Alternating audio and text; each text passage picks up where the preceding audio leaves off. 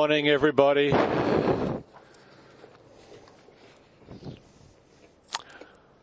Well, just want to say thank you to the band and everybody who's helping put this together this morning. Fantastic time of praising the Lord, and just well done, everybody. Well, here we are on the Holy Evening. That would be Halloween.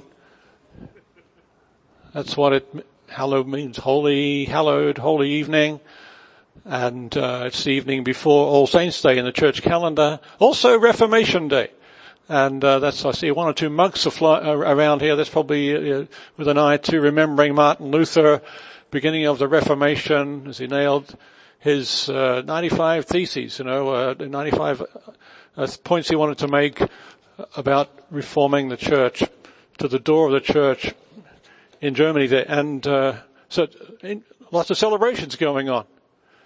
And in the midst of all that, we recognize that even in a group like this, even though we're believers, most of us at least, and here we are sitting in comfortable Southern California, nevertheless, quite often life doesn't always treat us as kindly as we want. There are going to be people even among us now who are desperate. Something's going on in your life. You're pretty desperate for help. You're needy. And today I want to talk about how to pray when you're desperate. How to pray when you're desperate. We're going to be using Psalm 86. So if you have a Bible, you can sort of find your way to Psalm 86. If you have a Bible and you don't know where the Psalms are, just basically open it in the middle and you'll be in the Psalms. So that'll basically hit the center of your Bible, and that'll be the Psalms there, and find number 86. And we're going to read it in a minute. We're going to talk about praying when you're desperate.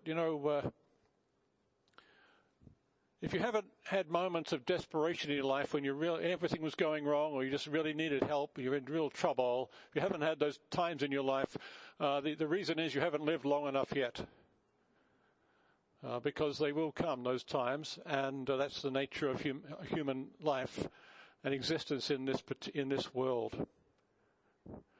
A number of years ago, when we lived in England, and we were living in the southwest of England in the county of Devon there, and we had started a ministry down there and with another family, and God had really provided us. We didn't have anywhere to go and live. We didn't have much money, and we didn't have anywhere to live, and we'd prayed, and the Lord had opened up. Somebody in this city there in Torquay they had a Christian bed and breakfast place, and they said to us, this was just 3 weeks before these two families were due to move and start this ministry, had nowhere to stay. And they said to us, we've just had to shut down this place so you can rent it for real cheap. And it was almost big enough for the two families, had 17 bedrooms. And so we were living in this. And then over that course of that year, the owners of the property decided they wanted to turn it into an old people's home, and we weren't quite at that point yet, and so we had to move out. And they said to us, "You've got till the end of the year, so you've got basically till January 1st to move." And well, we had nowhere to go. Part of the issue was that we didn't have much money, so it was a faith-based mission we were working with, and we had to raise, the rents were just too high for what our income was in that town. But God had sent us there. We knew He was there in His will, and we knew, believed He would provide. But we didn't have anywhere. By that time we had a child, and we were just praying and praying. Got pretty desperate in prayer. Lord help, Lord help, Lord. How are you going to work this one out? And learned quite a bit. And and packed up all our stuff, and had nowhere to go. And it came to New Year's Eve. And by that time we'd about prayed all we could pray. We were kind of exhausted praying, and we just thought, there was a church that had a New Year's Eve party, and actually using the premises of this hotel we were living in. And so we just thought, we'll just go to the New Year's Eve party. We'll just party now that we've prayed and prayed and prayed. And it was in the Lord's hands to see what he would do. And I'm going to come back to the rest of that story in a few minutes. But I will say, what I'm trying to say is, we've had experience of having to pray when you're desperate, when you really have no answers. Part of the issue was that, as I said, the financial issue and the rents. In those days, the rents in that town were about, you needed at least £400, maybe £600 a month to find anything that we could fit in as a family. And our sort of monthly guaranteed income was about £90 a month.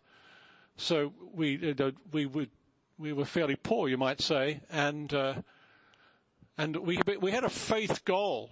We said, we reckon we can trust God for £135 a month, and that was well past what we couldn't actually afford it, but that's what we could trust God for. That's where we were at, and so that's the beginning of the story. Now, we're going to read Psalm 86 or parts of it in a minute, but let's look at the context here. Always when you're reading the passage of the Bible, you want to know what came before, right? And how does this help us understand it? And of course, before Psalm 86 is Psalm 85. And in Psalm 85, there's a cry of help for the nation. It's a cry of help for the nation of Israel. But when we get to Psalm 86, it's a cry of help for a person. So those are these both are desperate prayers for help. But one is for the nation, the next one is for the individual. How are we going to pray when we're desperate? Well, let's start with our reading. We're going to start at least with the first 5 verses. Incline your ear, O Lord, and answer me, for I am poor and needy. Preserve my life, for I am godly. Save your servant who trusts in you. You are my God. Be gracious to me, O Lord, for to you do I cry all the day. Gladden the soul of your servant, for to you, O Lord, do I lift up my soul. For you, O Lord, are good and forgiving, abounding in steadfast love to all who call upon you. That's the first 5 verses of our reading. But above the reading is, in your Bibles it'll say something, a little superscription will say a prayer of David. So this is a prayer, and it's put in the Bible as a prayer of David, of course, King David, and it's there to teach us to pray. Right? It's there to teach us to pray. The first thing to say about how to pray when desperate is the best way to pray is pray. Okay? How do you pray when you're desperate? The first thing you know, the best way to pray is pray.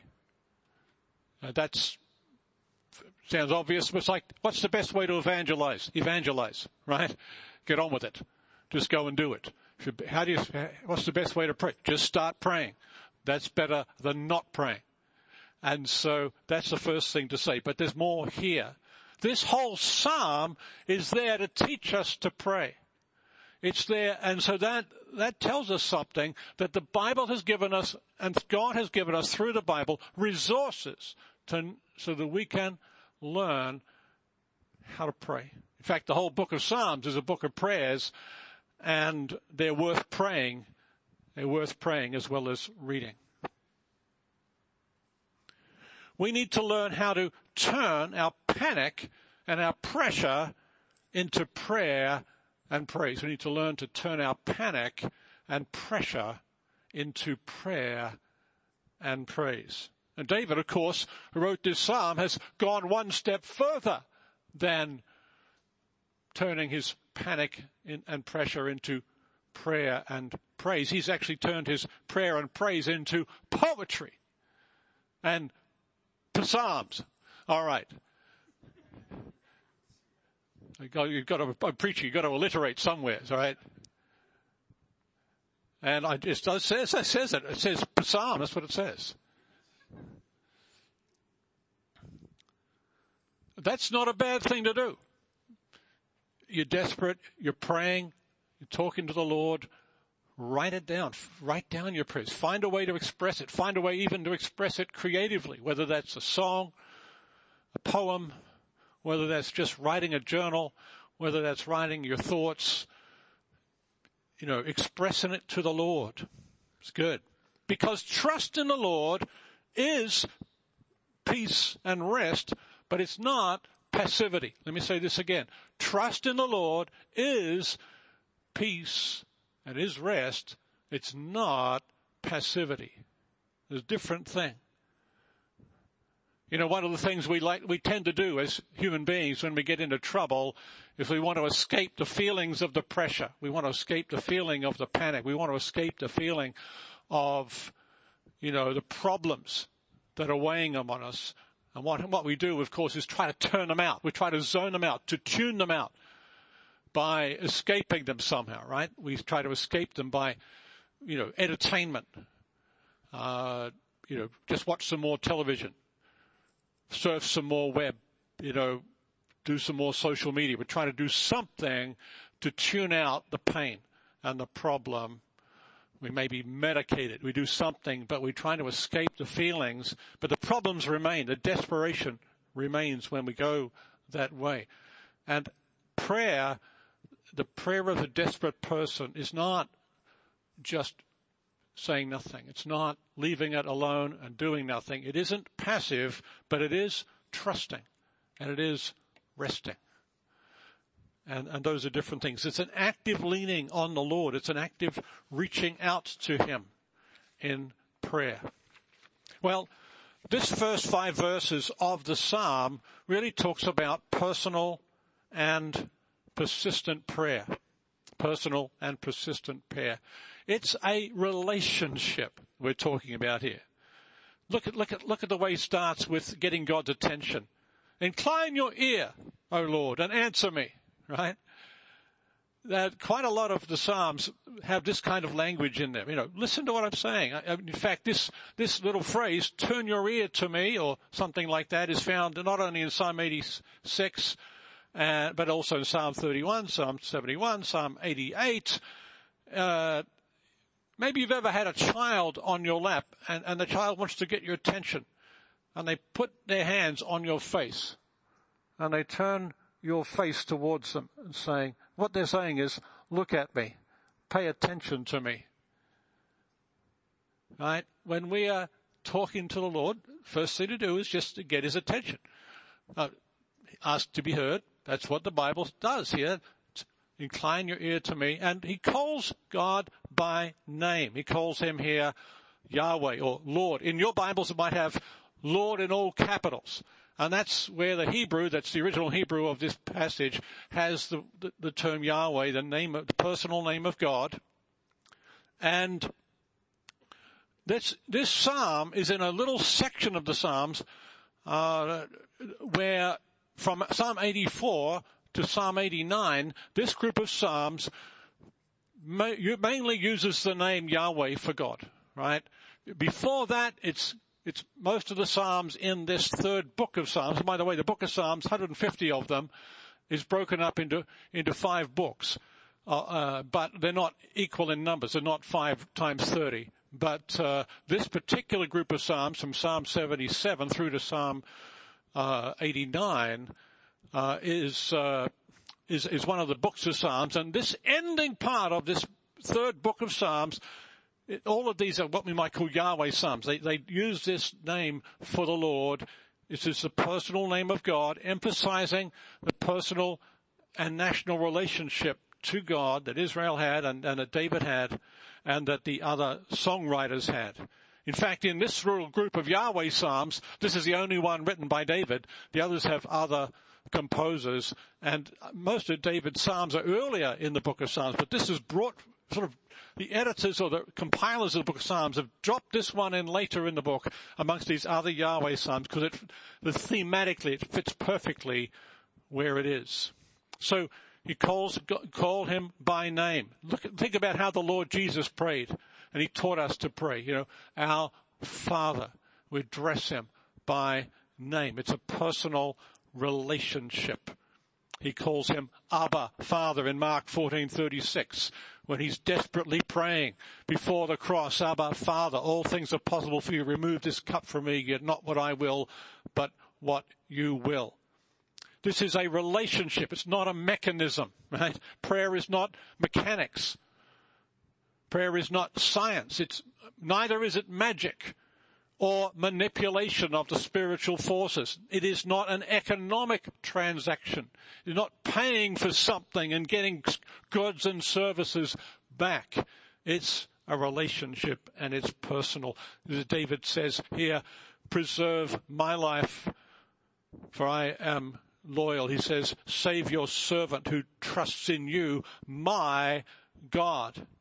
Trust in him. And be persistent. Look at verse 3. Be gracious to me, O Lord, for to you I cry all day. When you get desperate, your prayer life improves. You notice that? And you pray all day. That's what. Be persistent. Don't give up. In verse 4, he says, gladden the soul of your servant. The servant means himself. For to you, O Lord, do I lift up my soul. You know, when pressure is upon us, we're tempted to panic. You know, what we need to do is lift our hearts, lift our souls to the Lord, and he's going to gladden them. He's going to make us glad. And of course, in some ways, when he says here, gladden my soul, what he really is saying is, answer my prayer. But the soul that is lifted up to the Lord is made glad, is made whole, is healed. There's something incredible that happens in our emotional lives in the act of worship and prayer. When we lift our hearts to the Lord, pour out our hearts to the Lord, worship him in truth and in spirit, and come before him, it's amazing how much joy can come into your heart, even in the most difficult situation. It's personal relationship. Depend on his character. Look at verse 5. It starts with the word for, right? For you, O Lord, are good and forgiving, abounding in steadfast love to all who call upon you. All 5 verses give a reason. All 5 of these first 5 verses, if you look at the psalm, they all give a reason for why God should answer this cry for help. Right? And the first 4 are all about the reason that's in the writer, in David. Right? Verse 5, verse 1, I am poor and needy. Verse 2, I am loyal. Verse 3, I cry to you all day long. Verse 4, I lift up my soul to you. Right? These are all the reasons that David is piling up why God should answer his desperate prayer for help. But then he finishes this little section of the psalm with a much greater reason. It's in the Lord himself, right? The reason is not, these are real. The first 4 reasons are real, but they're not the main thing. The focus shifts to the character of the Lord. He is good. He is forgiving. Right? You, O Lord, are good and forgiving. He's abounding in steadfast love. That word steadfast love, or those 2 words in the Hebrew here, chesed, means sometimes translated loving kindness, sometimes translated loving faithfulness, loyalty, commitment. But this exact phrase, abounding in steadfast love, comes right from Exodus 34, verse 6, and we're on a series where we're seeing how that God's self-revelation to Moses in Exodus 34, 6 and 7, as he speaks from Mount Sinai and shows Moses who he's like in his character. We're in a series showing how that is used through the rest of the Old Testament. And here we are in Psalms, and here we are, David has been reading Moses. He's been reading Exodus, and he sees what God is like there, and he says, Lord, you are abounding in steadfast love. That's what Moses was told by God, and that's what David says to God. Same that we also read Numbers 14, if you remember that. Same thing, the Lord is slow to anger, abounding in steadfast love. We're going to see it again, even in this passage. So, it's the goodness of God that we have to rely on, the faithfulness, the loyalty, the commitment, the steadfast love. That's what we need to rely on when we're desperate. All those other reasons, they're fair enough. But the major reason here is his goodness, his wonder, the perfection of his character. This is the fundamental reason for our trust and our prayer, not in ourselves, but in him. That's the first part of the psalm. The second part of the psalm is the next 5 verses, right? So verse 1 to 5 and then verse 6 to 10. And do we have we got it there? Great. Trust in him alone. All right, kind of obvious maybe, but trust in him alone. Let's read it. Give ear, O Lord, to my prayer. Listen to my plea for grace. In the day of my trouble, I call upon you, for you answer me. There is none like you among the gods, O Lord, nor are there any works like yours. All the nations you have made shall come and worship before you, O Lord, and shall glorify your name. For you are great and do wondrous things. You alone are God. Now this starts a bit like verse 1, right? It's the second kind of stanza of the psalm, a second verse, not a verse, but second stanza. So he's going to say similar thing. Verse 1, incline your ear, O Lord. Verse 6, give ear, O Lord, to my prayer. Listen to my plea for grace. So it starts again, and it again calls him Yahweh. Lord, all capitals. So verse 1, verse 6, name the Lord, give him his personal name, Yahweh, and start both of these sections and start in the same way. That's why I've kind of divided up like I have, because it's actually in the text. These little markers are there to tell you these are the units. These are the divisions of the text. And it's a plea for grace, sometimes translated, listen to the voice of my supplications or prayers for favor. This is a confident prayer. Look at this in verse 7. In the day of my trouble, I call upon you, for you answer me. You answer me. You know that, don't you? The Lord is a God who answers prayer. Not that he's a servant of yours at the whim and at the call, at every whim that you have, but he is an incredible God who answers prayer. But this second stanza of the psalm moves the conversation on, because the first, as I said, was very personal. It's all about his needs. I, Lord, look at the number of times it says there in the first 5 verses, I, right? This here starts 6 and 7 personally. I call upon you, for you answer me. But in verse 8 to 10, the attention actually turns away from the prayer. It's no longer looking at himself and saying, look at me, help me, I'm in need. Now he's going to be looking at the God of creation, the God who's greater than all, the Lord of all. Remember, verse 8 and 9, we could say, he is incomparable. There's none like you among the gods, O Lord, nor are there any works like yours.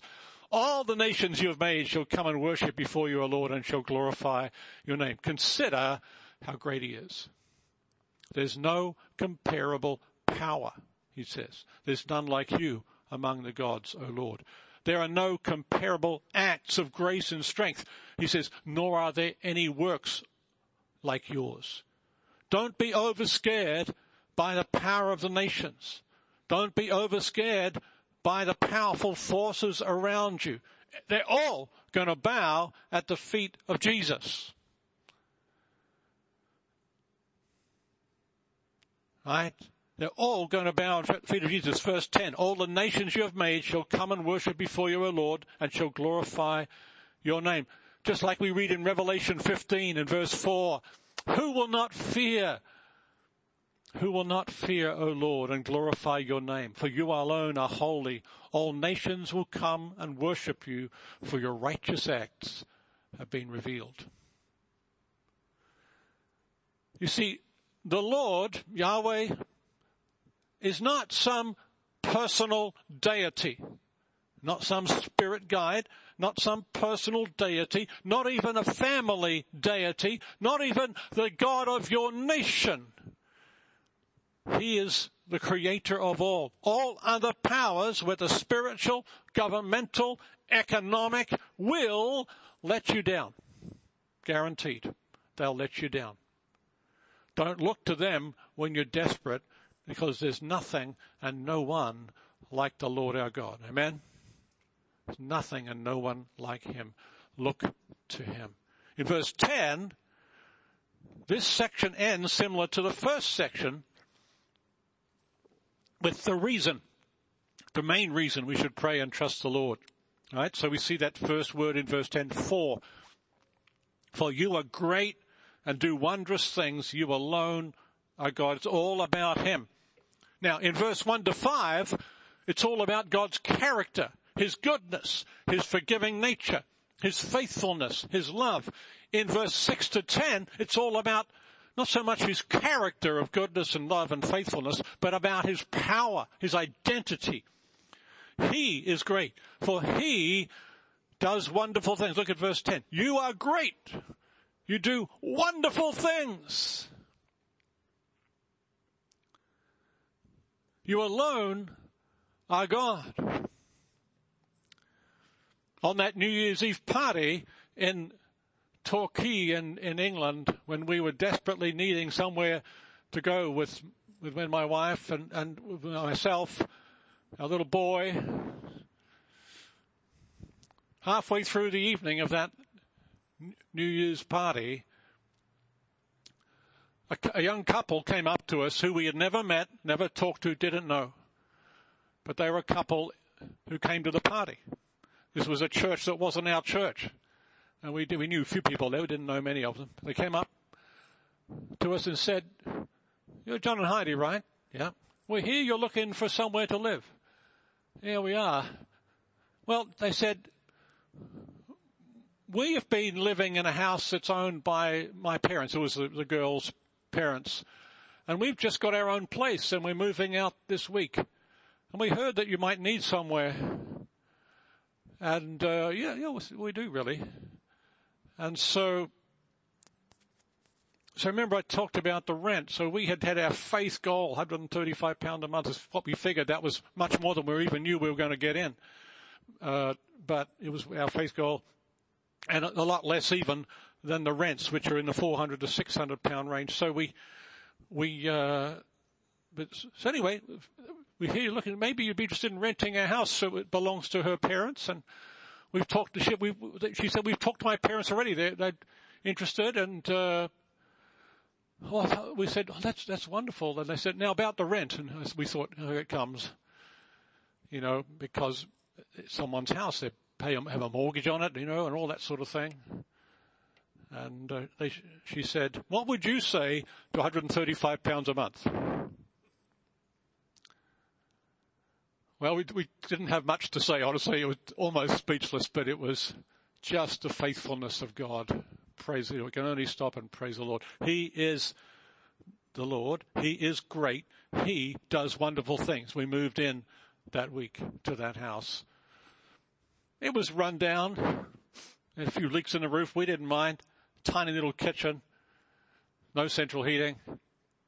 We didn't care. God had put us there. It was 10 minutes walk from the beach, and we could look out our windows and see the bay. It wasn't bad.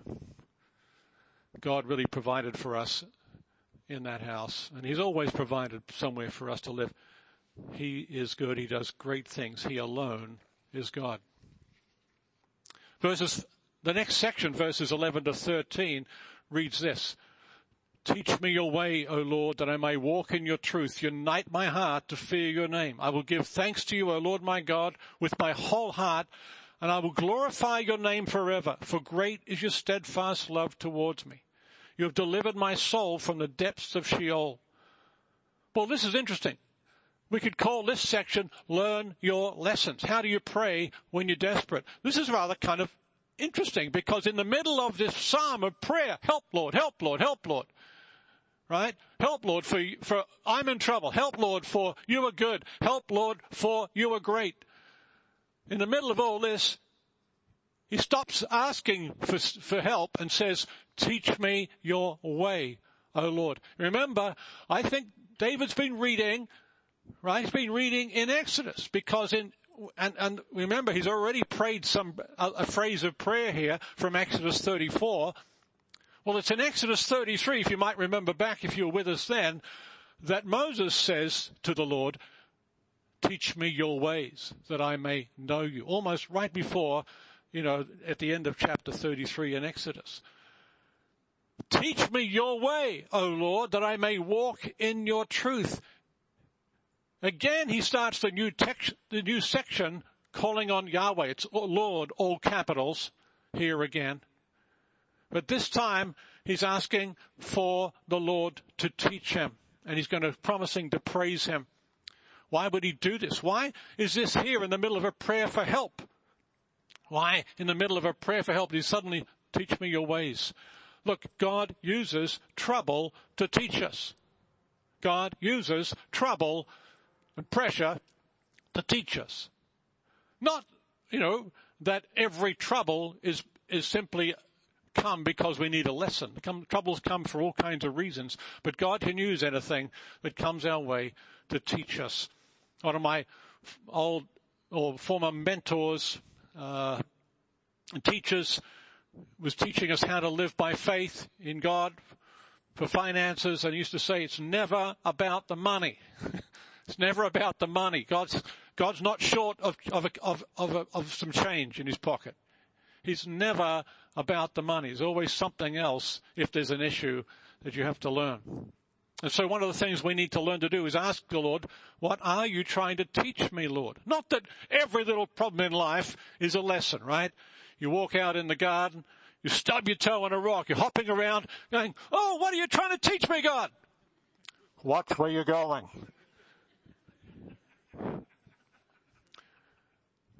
I'm not saying that, God just heaps troubles on us all the time just to teach us another lesson. But he does discipline those he loves. We know that. And he does use even the terrible things that happen to lead us more into his heart, more into close relationship with him, more into righteousness. A number of years ago I got cancer in my thyroid, and it was one of those things. I had my operation, didn't know I had cancer until after the operation, they told me, and we took it all out and everything. And so there was a long recovery period in which they were concerned in case it had spread to the rest of my body. They were giving me radiation treatment. And I felt in that period so unbelievably weak. I felt so unbelievably weak, and I couldn't, literally, when I came out of the operation, they somehow affected my vocal cords. I couldn't talk. I couldn't say a word or anything apart from the smallest whisper. It was just, and for someone who makes a living from teaching and preaching, things like, I'm a professor at a seminary, that's pretty tough. And someone who loved to sing, and I couldn't speak, and I was lying there a couple of weeks just trying to recover, feeling very bad. And at the same time, it seemed like every other member of my family was having problems.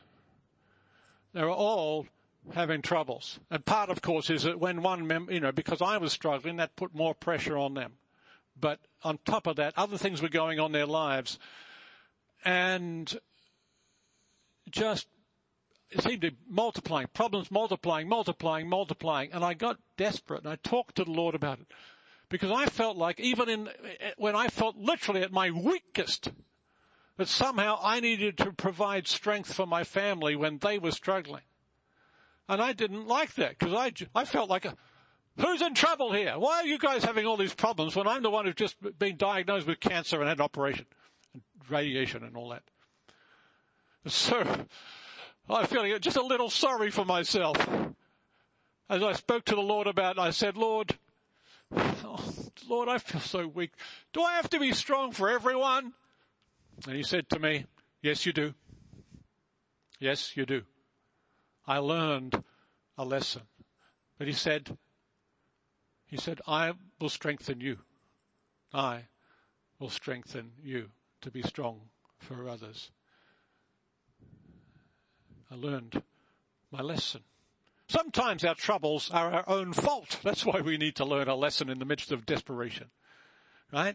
Sometimes troubles and pressures push us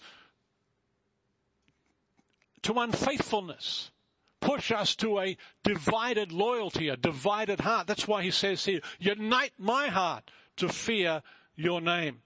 We need to be more afraid of God than we are of our circumstances. We need to learn to thank and praise God in the midst of trouble. That's what he says here. I will give thanks to you, O Lord my God, with my whole heart, right? Verse 11, unite my heart to fear your name. Verse 12, with my whole heart, I'm going to give thanks to you. We need a united, single, whole heart to fear, to confess, to thank, to glorify him. Keep doing it, especially when we're in trouble. Especially when we're in trouble. We've had our times in our family where, there's been troubles. And one of the things I've had to learn over and over and over again is to keep praising the Lord when things aren't looking good. To keep worshiping God. To keep a single, whole, united heart. To fear his name. To thank him. To glorify him. Not just a one-off moment of praise, but to keep doing it. And again in verse 13, we see that starting with that word for, each of these sections ends with a reason.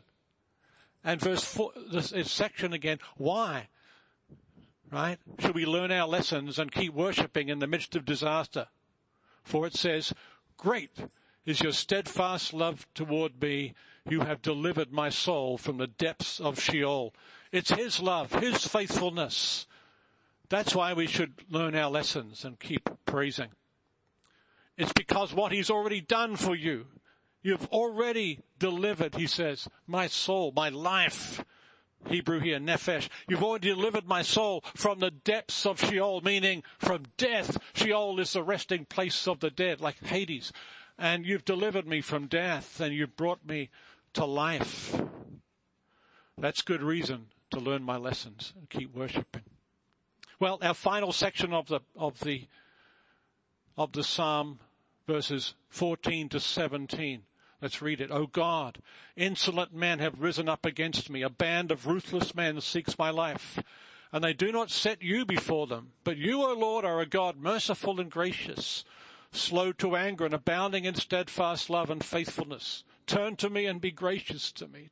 Give your strength to your servant. Save the son of your maidservant.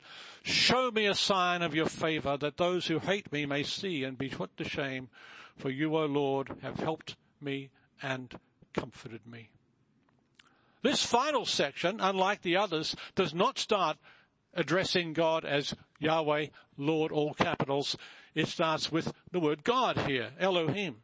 But it does finish with Yahweh, the last line of the psalm.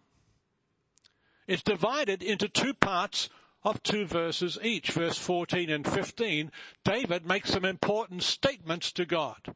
In verse 16 and 17, he returns to asking God for help. So let's look at that first part of this, verse 14 and 15. Speak the truth. Speak the truth when you're praying in desperation. See, pressure, problems, panic, troubles tend to distort the truth in our minds. We get a warped view on life. We get a twisted view. We're seeing everything through the lens of problem. We can't see clearly. We've got to speak the truth. And the first thing we have to do is speak the truth about the situation we're in. Just tell him what's going on when you're in trouble.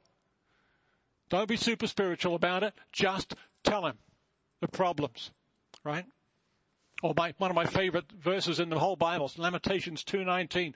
Pour out your heart like water before the presence of the Lord.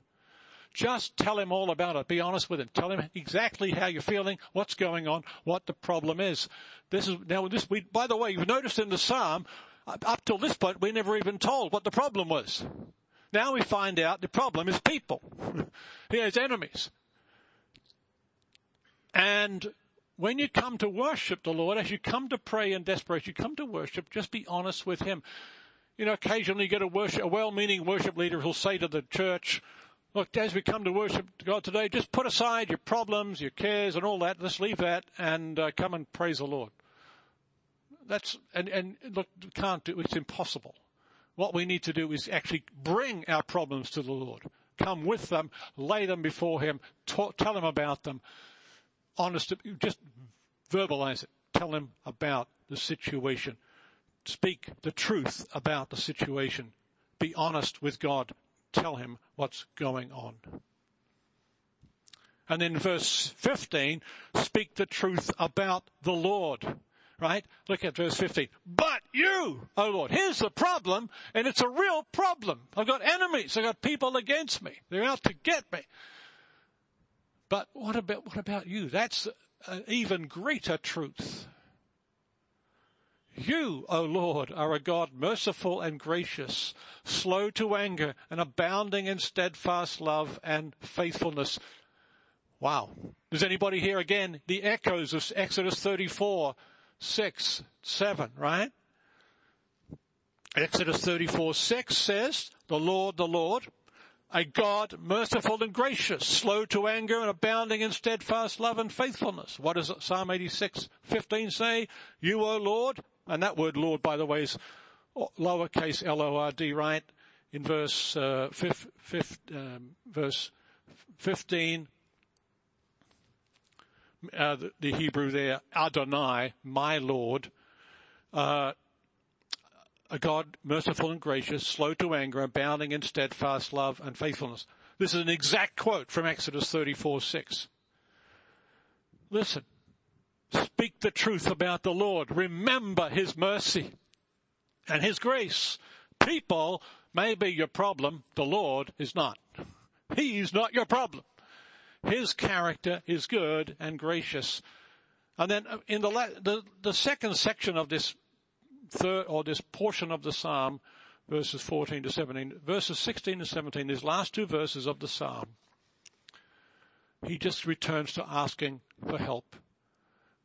And like in verse 1 when he says, incline your ear to me, Lord, or in verse 5 when he says, give ear, Lord, here again he says, turn to me and be gracious to me, right? He asks for the Lord's attention, for his turning. And he asks for four things in this section of the Psalm. Number one, he asks for grace. Be gracious to me, he says. He's asking for grace, and God is a God of grace, and that's a good prayer. Number two, he's asking for strength, right? Be gracious to me. Turn to me, be gracious to me, and give your strength to your servant.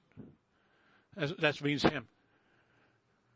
He's asking for grace. He's asking for strength. Then he says, save the son of your maidservant. That would be his mum, right? His mother. So his maidservant, God's maidservant, is another way of talking about himself, poetic way.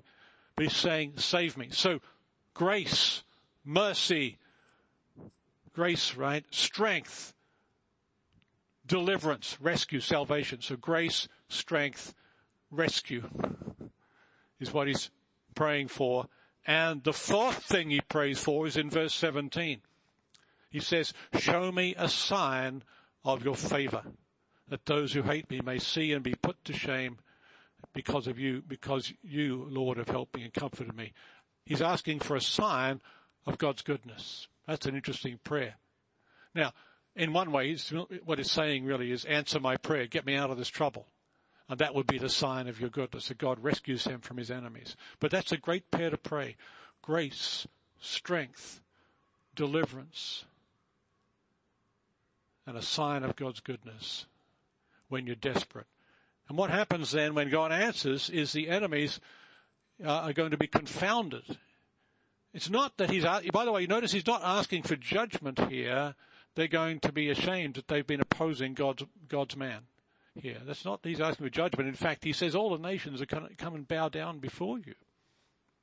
But he is asking for mercy. Just like the other sections of the Psalm, this last section finishes with a reason for trust.